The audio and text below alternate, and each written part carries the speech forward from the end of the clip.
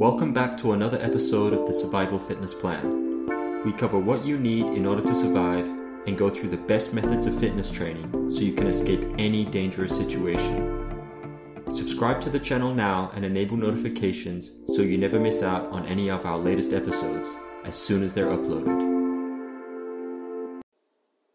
Hi guys, welcome back to another episode of the Survival Fitness Plan Daily Rant. I'm your host, Sam Fury, and it's morning. I woke up super early this morning, and now I'm really tired. I woke up at like 3:30. It's about 7 o'clock as I record this, but I woke up at like 3:30 and couldn't get back to sleep, so I went for a run in the dark, which was a bad idea because then I had to walk half the way because I went into an area with no light. There was mud everywhere, and then I got back, did my stretches or whatever, and then I kind of went back to sleep for an hour. Then I just got up, and now I'm drinking my coffee. I'm still super tired, but I thought I had a day off today, but apparently last night I don't. I got a lifeguard. I did the lifeguarding course voluntarily, and I don't need it for my job here, but I did it anyway, and now I regret it because now they're putting me on lifeguard duty. I hate lifeguarding. I also did the woofer course voluntarily, but I don't mind that. And you get put on woofer duty, but I don't mind that because it's a really good course. But lifeguard course, I could have easily not done it and it wouldn't have bothered me. But anyway, so today's subject is the 3 A's of self-defense. This is not something I made up. This is definitely on the internet. In fact, I just looked it up to be able to tell you about it. I actually never heard of it before, but someone mentioned it to me the other day, and I was like, oh, that's interesting, let's go look it up. And it's actually pretty similar to what I teach anyway, that you would have heard something similar to this before if you've listened to past episodes.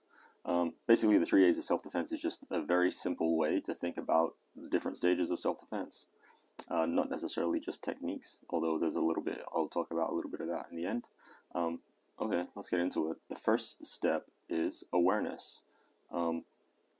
So just being aware of your surroundings, being aware of the situations at hand, other people, what's happening, and then being aware, by staying aware, you can recognize the dangers, right? And then you can react in time to the dangers.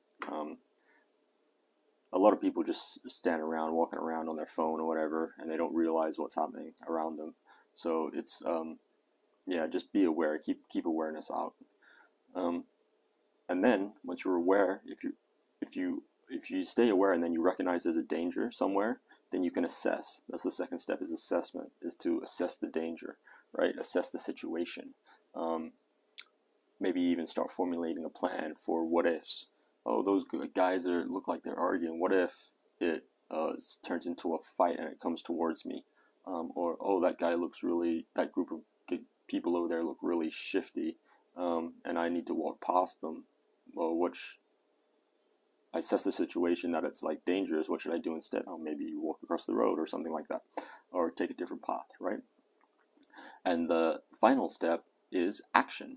So you see that there's a possible danger, you assess that there's a possible danger, and you maybe formulated a little plan on how to deal with that.